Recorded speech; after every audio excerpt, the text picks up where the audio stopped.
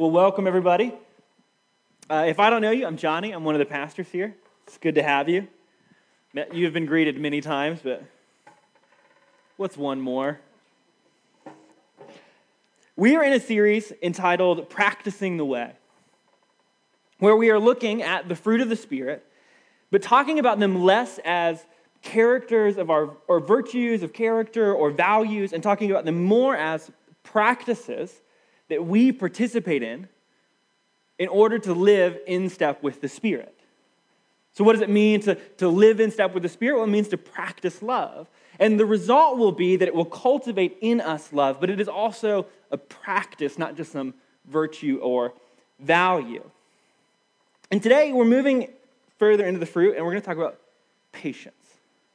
And so just to frame it up, I want to ask you a handful of questions just to start us off right.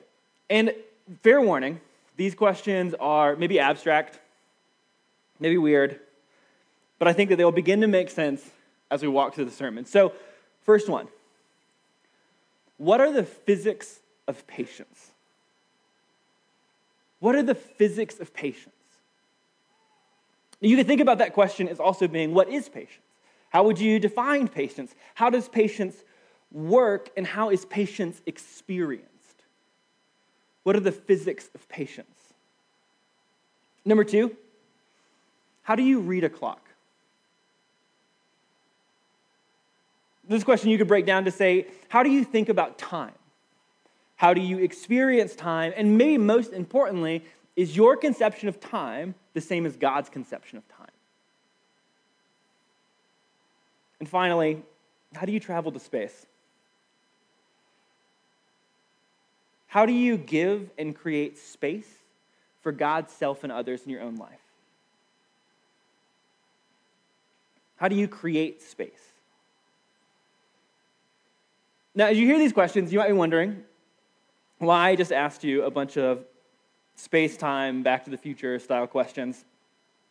And it's for a really simple reason. All this week, as I was paying attention and studying what patience is, the Bible talks about patience in a very fascinating way. And it uses really interesting language to describe patience. It uses language that actually sounds more like science language. The basic definition of physics is the study of matter in motion through time and space. And every time you look at the study of patience in Scripture, you get actually similar kinds of language. So if you come to the Hebrew word for language in passages like Exodus 34, verse 6, which is one of the most famous passages in the Old Testament where God describes himself, it says this, it says, the Lord, a God merciful and gracious. We translate it slow to anger and abounding in steadfast love and faithfulness. The Hebrew word that is used there is not slow, though we translate it that way appropriately. It is long. That God becomes long for his people. That God becomes spacious for his people.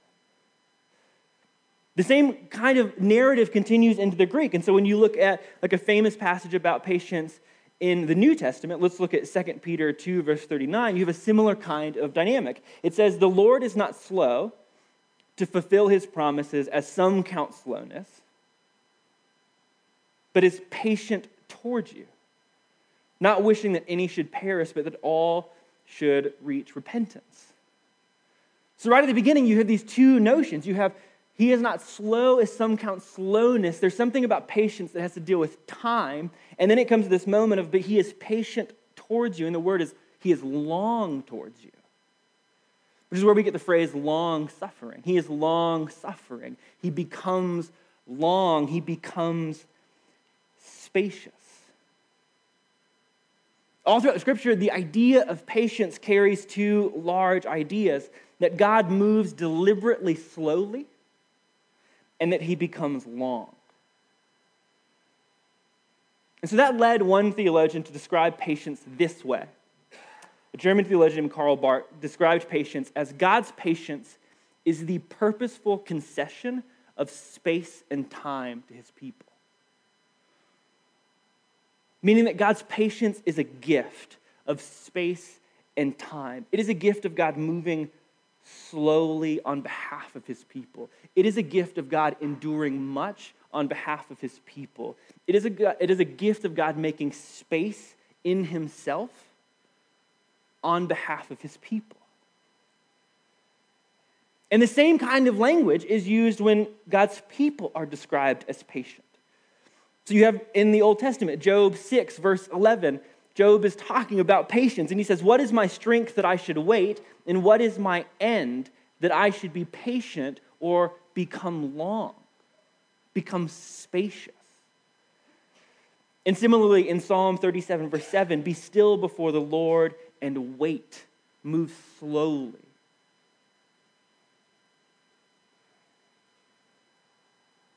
So in both instances, you have patience is about being long and about moving slowly. It is about giving space and time. God's patience is his gift of space and time to his people. And as we read the scriptures, what we find is that then our patience is a response to God's gift of space and time to his people. So God gives space and time, and we then practice giving space and time because of what we have received. Now, I really like that definition, space and time. It's a little abstract, but I really like it because I think it names two things that we are culturally very bad at: giving or receiving space, giving or receiving time. I think we culturally, especially as Americans, are very bad at giving specifically time or receiving time. And that leads to the second question, which is, how do we read a clock? Now, this might sound strange, but I think there's more than one way to approach a clock. Right? In the United States, the way that we read a clock is really influenced by, the Western world.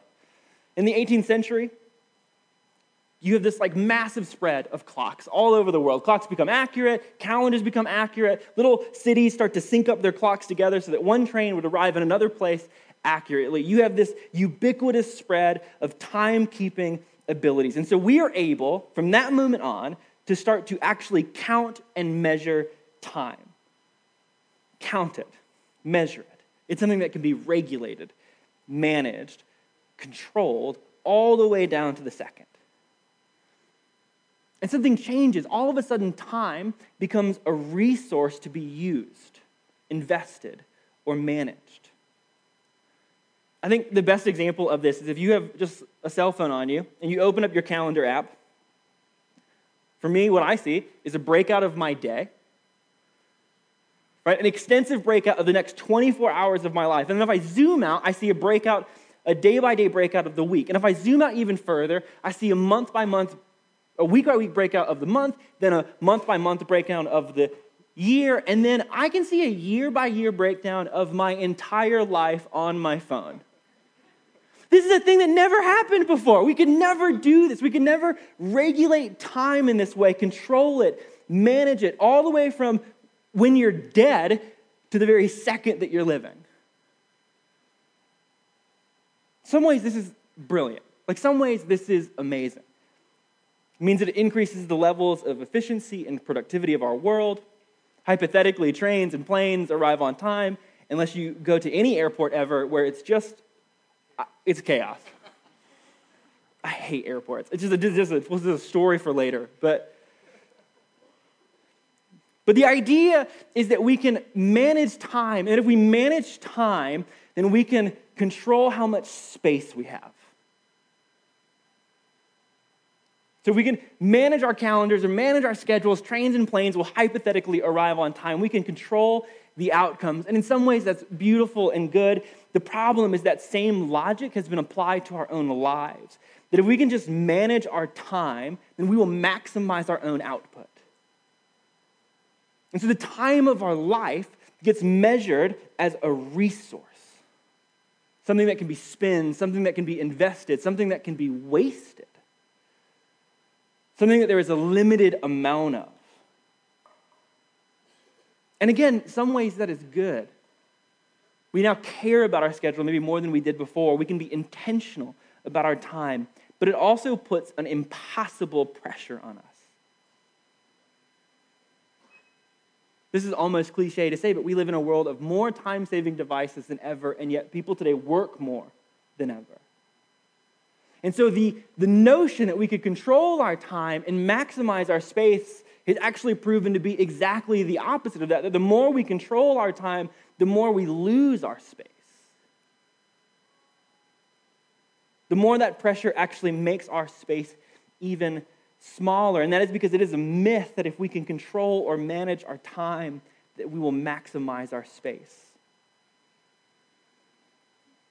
One theologian suggests that this sense of trying to control our time in order to maximize our space is impatience.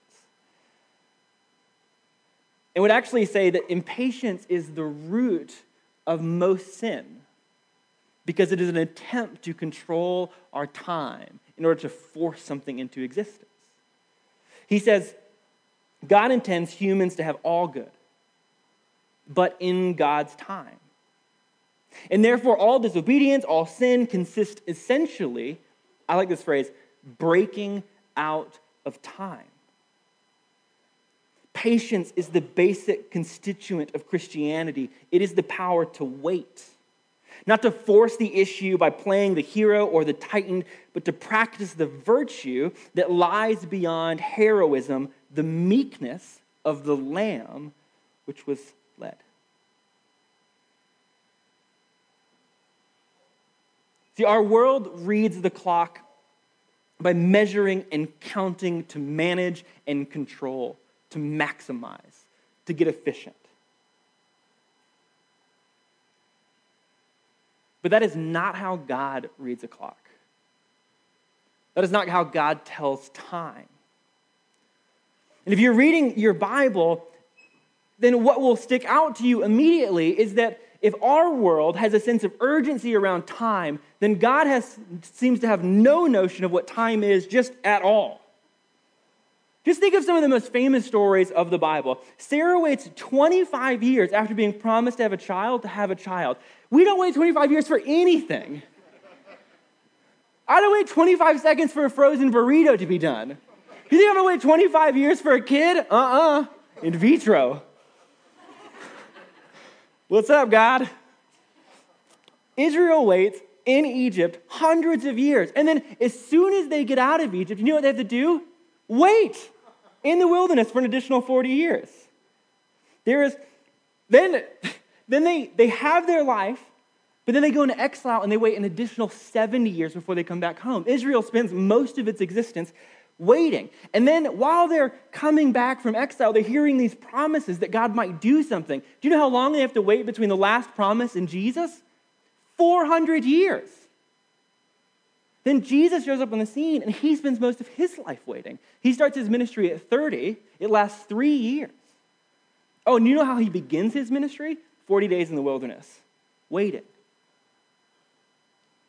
When Jesus is resurrected, which is its own waiting period, he then tells his disciples to wait for the Spirit.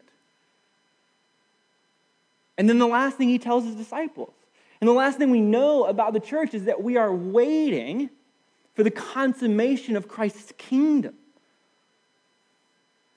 Right? If you're looking for a through line of Scripture, the primary narrative is actually probably people waiting.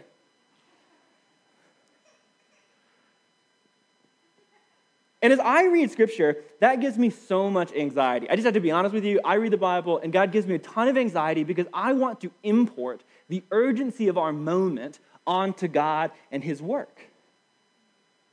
And so I want to import my sense of importance and my sense of control and my sense of speed and my sense of needing to move faster and quicker. I want to import that onto God and assume that He operates the same way. And so then when I read His story and I just see everybody waiting until they're dead, I get anxiety.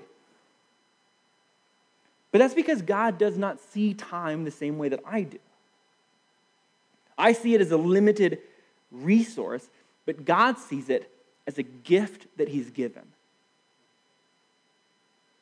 I see it as a limited resource that I have a limited amount of, and I have to spend it and use it and multiply it and invest it and manage it. Otherwise, I am wasting it. And so then waiting is always wasting.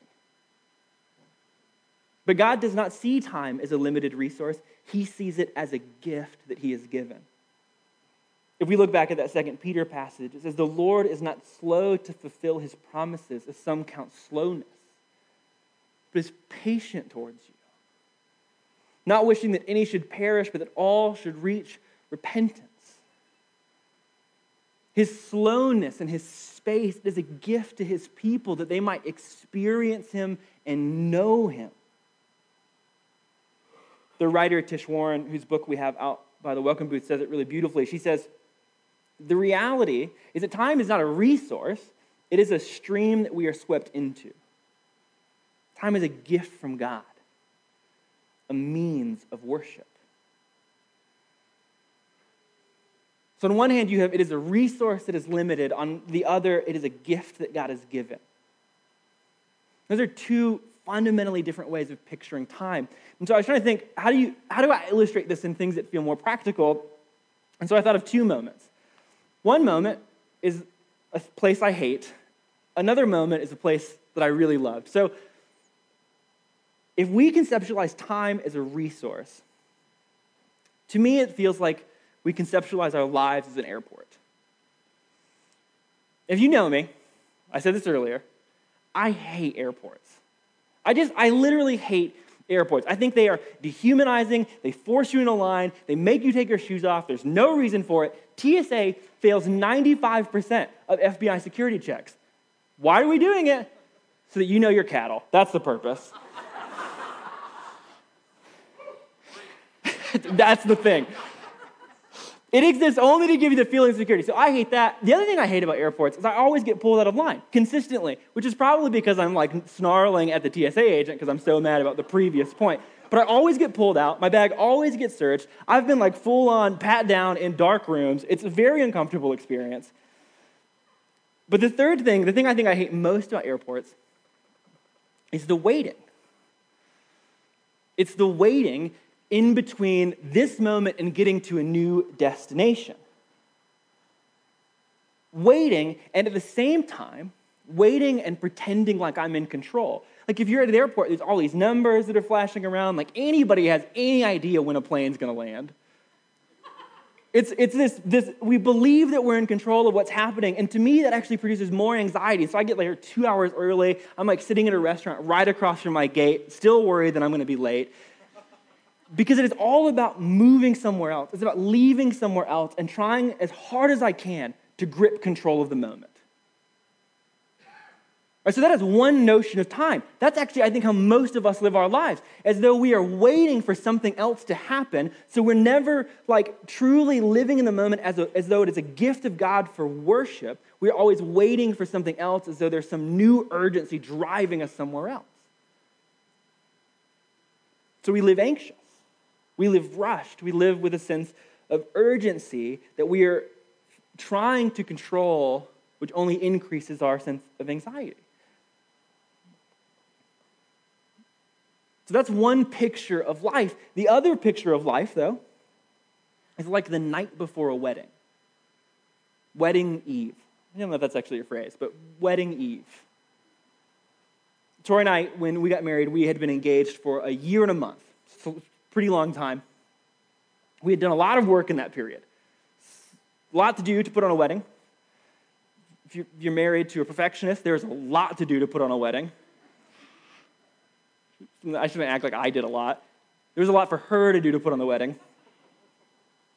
So we had a whole year and a half, and we had done a lot of work. And so most of the work, by the time that we get to the night before our wedding, most of the work is done. And whatever work isn't done, you kind of know it's beyond your control. Like some things are just going to have to be let go of. And so you have this sense like there's things to do. You have this feeling of longing. But there was something different about it in my experience, that it wasn't anxious urgency because there was nothing I could do to rush the moment. But I also knew the moment was soon. And there's not much you can do. There's not much you can control. And so you don't try to busy yourself doing all the tasks. You have family in town. You're trying to be present to them. You have friends that are trying to be present to you. And so really, the larger work of the night before the wedding is to be present and then to practice. And so you get with your people and you go to the rehearsal, and it's not the wedding, but it is special. Your line gets in order, her line gets in order, you walk through the ceremony, you bumble it twice, you do it a third time, like sort of okay, and you're like, let's go eat. And it's not the wedding, but it is significant. And then you leave that place and you go to a dinner, and it's not the wedding celebration, but it is a dinner where you celebrate what has happened. And it is significant. And it is special. And there is something that feels like it's happening under the surface of that moment. Though it's not the next moment, it's not the wedding, it is still significant. And then at our wedding night, we left. Tori went to go be with her bridesmaids and her brother, and I went to go be with my groomsmen and my groomswoman, and we were just present. And they spoke words of kindness to me. And so instead of the moment being a moment of urgency or of anxiety, the moment became one of presence and space. So I think those two moments are really decent pictures of what our life is like depending on how we view time, how we read a clock. We can read it like an airport, where it's rushed and anxious, or we can read it like it is the evening before a wedding. But it's how God says his world is. That we are waiting on the consummation of God's work, the wedding feast of the Lamb. There is work to be done, there is things to be participated in, but Jesus has already done the heavy lifting, and so now we have been given a gift of time to experience God with him, to turn to him, to know him, to worship him. That does not mean the time is always easy or that it always feels like the celebration before a wedding. But it does say, do we trust what God says about his world? That it is the evening before a wedding. See, the big difference to me about these two experiences is that there is space for us as people in the night before a wedding. Airports, to me, they feel claustrophobic. Like I'm trapped and I'm stuck, probably because I'm in a small room being pat down. I am literally stuck. But they feel that way to me. You're so rushed, and there's so much things to do, and you're running towards your gate, and you're not even sure why you're running, because you're like, I'm here 2 hours early, but you're still moving quickly. It's a very claustrophobic experience to me. I should probably see a therapist. But what I love about that illustration is theologian Letty Russell says that sin does the same thing to us. It makes us feel trapped. It closes the space around us. She says this. She says, going back to the root meaning of salvation as Yeshua, which is to be broad and spacious. Sin is understood as a denial of this room or space in which to live. So we said above that sin is impatience or control, and if you put those two pieces together, our attempts at controlling, at rushing, at managing our time, it actually restricts our space. And there's so much irony, I think, to that idea, because most of the time, our impatience or our attempts at control, what you would call sin, like most of the time, I feel like that's actually an attempt to like give us more space to breathe. But I feel like that's what I'm doing. When I sin, most of the time what I'm trying to do is create space for myself. Space to be seen, space to be heard, space to be known, space to just like breathe. Even as something as simple as when I lie, oftentimes I'm lying because I'm trying to create space for myself, some options on the table. But the truth is, when I lie, I actually reduce space for myself. I hide myself behind a myth. I separate myself from other people. And more often, it's not as simple as just telling a lie. But my sin is me feeling trapped and restricted and lashing out at people. Getting angry or bitter or shamed. Lashing out and trying to create more space for myself. when actually all it does is reduce the space that I have. I feel like this is something you know if you've ever walked through a process of naming unhealthy coping behavior. Like you know that when we engage in the behaviors that are unhealthy, it may feel like it's creating space for us, but it actually reduces the space. So that's food or sex or alcohol or even something like I use, which is humor to protect myself. Those things do not create space for God, myself, or others in my life. It reduces it. And here's what I mean. The more that we attempt to control, the less we create room for God to be God in our lives. Instead of trusting God, we trust ourselves. Instead of putting weight on him, we put weight on ourselves. And so we have to carry the pressure of that. We have to carry the weight of that. And our world gets smaller and more reduced. And so we don't let him give us the gift of space. And oftentimes that means we don't let him give us room to experience forgiveness, room to experience grace. Right, we shrink what we're supposed to, we shrink the world around us, put like expectations that God is not putting on us or pressures that God is not putting on us. The more I try to control, the less room I make for myself because I am not built to carry that kind of pressure. Galatians 5, the passage that we're in for the fruit of the Spirit, it begins by saying that Christ has set us free to be free. And so we're supposed to live this life that's free in the gospel. And when I put the pressure on myself to control my world and my space, I am not free at all because it is a pressure I cannot carry. So I don't experience the room that God is trying to give me. I don't experience the room of grace. I don't experience the roominess of God's forgiveness. I don't experience the roominess of being called into a community and told that that's my family. Because I'm always trying to hide from that. I'm always trying to control that. I'm always trying to manage that. So we reduce the room. And when I try to control, I make less room for others. Because I place expectations on loved ones and friends, or like boundaries on expectations on my friends and my loved ones that they were not meant to live with them. I export my sense of urgency onto them. I expect them to have the same kind of anxiety that I do, the same kind of needs that I do, and I push them and I force them, or I expect my spouse to live into something that she was never built to live into, or my friends to live into something that they were never meant to live into, and I reduce the space that I'm called to give them. So I don't give them room to experience grace. So when they fail, instead of meeting grace, they meet high expectations. I don't give them the room of forgiveness, the room of belonging in a community. When we control, when we are impatient, we reduce space for God, for self, and for others. Patience is the counter to that because it is the gift of space. It is first and foremost the work of receiving the gift that God is giving to his people, the space of forgiveness, the space to repent, to turn from old ways and to know who God is and to live in relationship to God. That's space. The first work is to turn from false control and to trust God.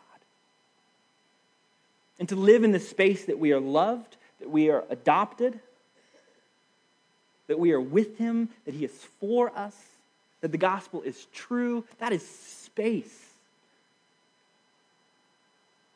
And here's where the physics of patience comes in, because as God's patience moves us, it moves us in turn to be a patient people. And so as we experience God's patience, and we also become patient and make more room for God, self, and others in our lives. So we create room in our lives for God to be who God is. For him to be big. For him to be loving. For him to be powerful. For him to be calling us into a new way of life. We create more room in ourselves to hear that, to respond to that, and to live with God. We create more space for others to experience the same reality that we have. I feel like this is what Paul is doing in 2 Corinthians 2. I love this passage because Paul doesn't use the language of patience, but he uses the language of space to say, what does it look like to live in a relationship with someone and give them space? And he says this.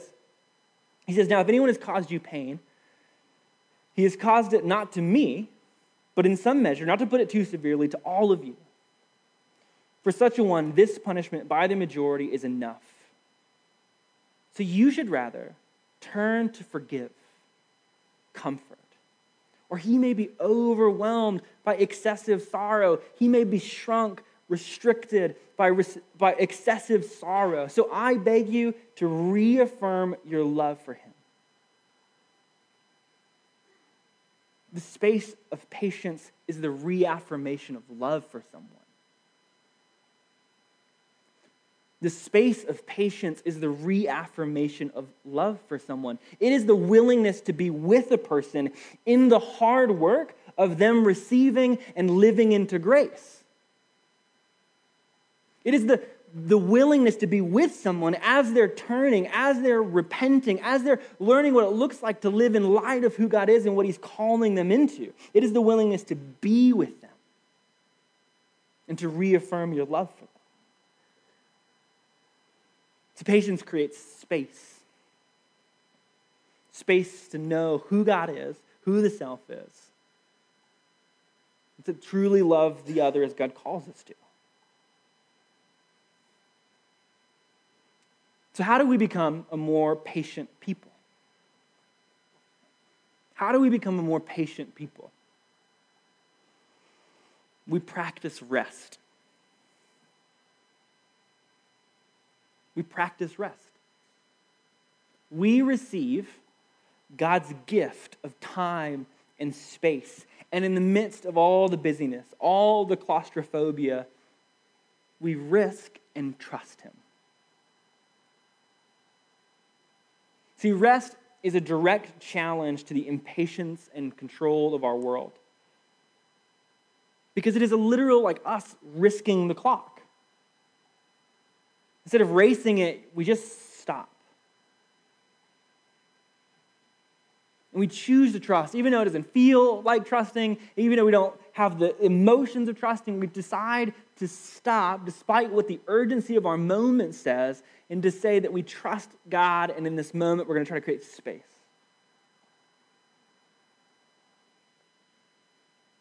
This is so difficult for us. And personally, I am just genuinely so bad at this. Last year, I got to go on sabbatical. I thought I understood how to rest before I went on sabbatical. I got there, I was like, oh, this is hard. I don't have any idea how to rest. Thought I figured it out. Got back, and I was like, I'm just going to kill it for the rest of my life. And it was like 2 weeks in, I was like, oh, this is a new level of anxiety that I've never known before. This is actually going to be harder than I ever thought. Even yesterday, I was working on this message. I was literally writing this line, and it was like 3 o'clock on a Saturday, supposed to be my day off. I wanted to be my day off, and I was working on this. And I was like wrestling. I was like, oh, that's not okay. Like, this is a small example of where something has gone bad. This is not okay for me to be continuing to do this. I was not creating space for myself, for God, for my wife, for the others that are around me. Instead, I doubled down on my control, thinking that it would manage my anxiety. If I could just finish the thing, if I could just write the sermon, then it would manage my anxiety. Did it? I don't think so. But that is why rest is a risk. Because what would have happened if I had actually stopped? Well, I would just be riffing right now.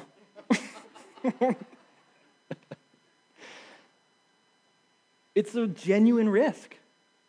Ancient Israel was called to rest despite their borders being open. Like, don't go to war. Don't go to the market. Don't cut your food down. Like, how do you feed and protect your family and run your civilization? And God is like, stop. It is always a risk to rest. And that is why we need it. Because I don't know what else better reveals the sin of impatience and control in us than actually risking in rest. And in that risk, we create space to experience who God is, to experience the truth that he says, to experience the space that he's trying to give us. And in that, we get to experience him anew. So to become a patient people, we need to become a people who risk and rest. And what would happen, Missio, if that was true? What would happen if we became a more patient people? Well, right before the fruit of the Spirit moment, Paul says, which we already referenced, that for freedom, Christ has set us free. Then he leads into the fruit. And so for Paul, fruit are the ways that we practice freedom, that we hold to freedom, that we live freedom. That's the way of the Spirit, is the way of freedom in Christ. And so that is true of patience.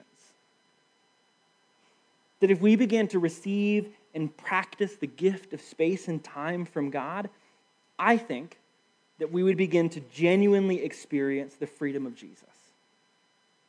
That's the invitation that we're being called into today.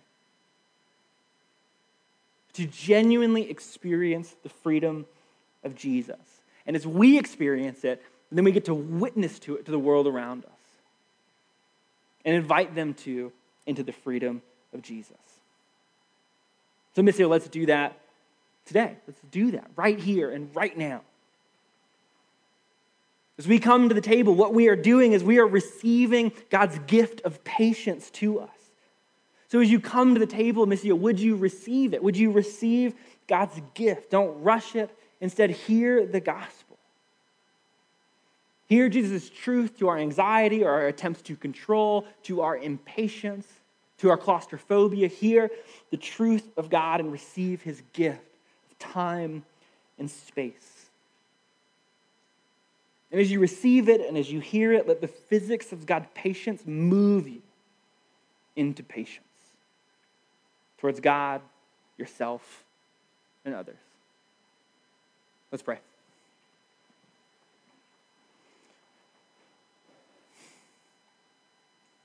God, we just thank you for being patient. For at cost to yourself, creating space. For at cost to yourself, moving slowly for your people. So that we might know you, that we might experience you, and that we might turn from our impatience and our control towards you. So God, today in this moment, like as we have actually created some space, would we respond to you? Would we respond to your gifts? And here and now experience you, and experience this space of you. So we might leave here a patient people. In your name, amen.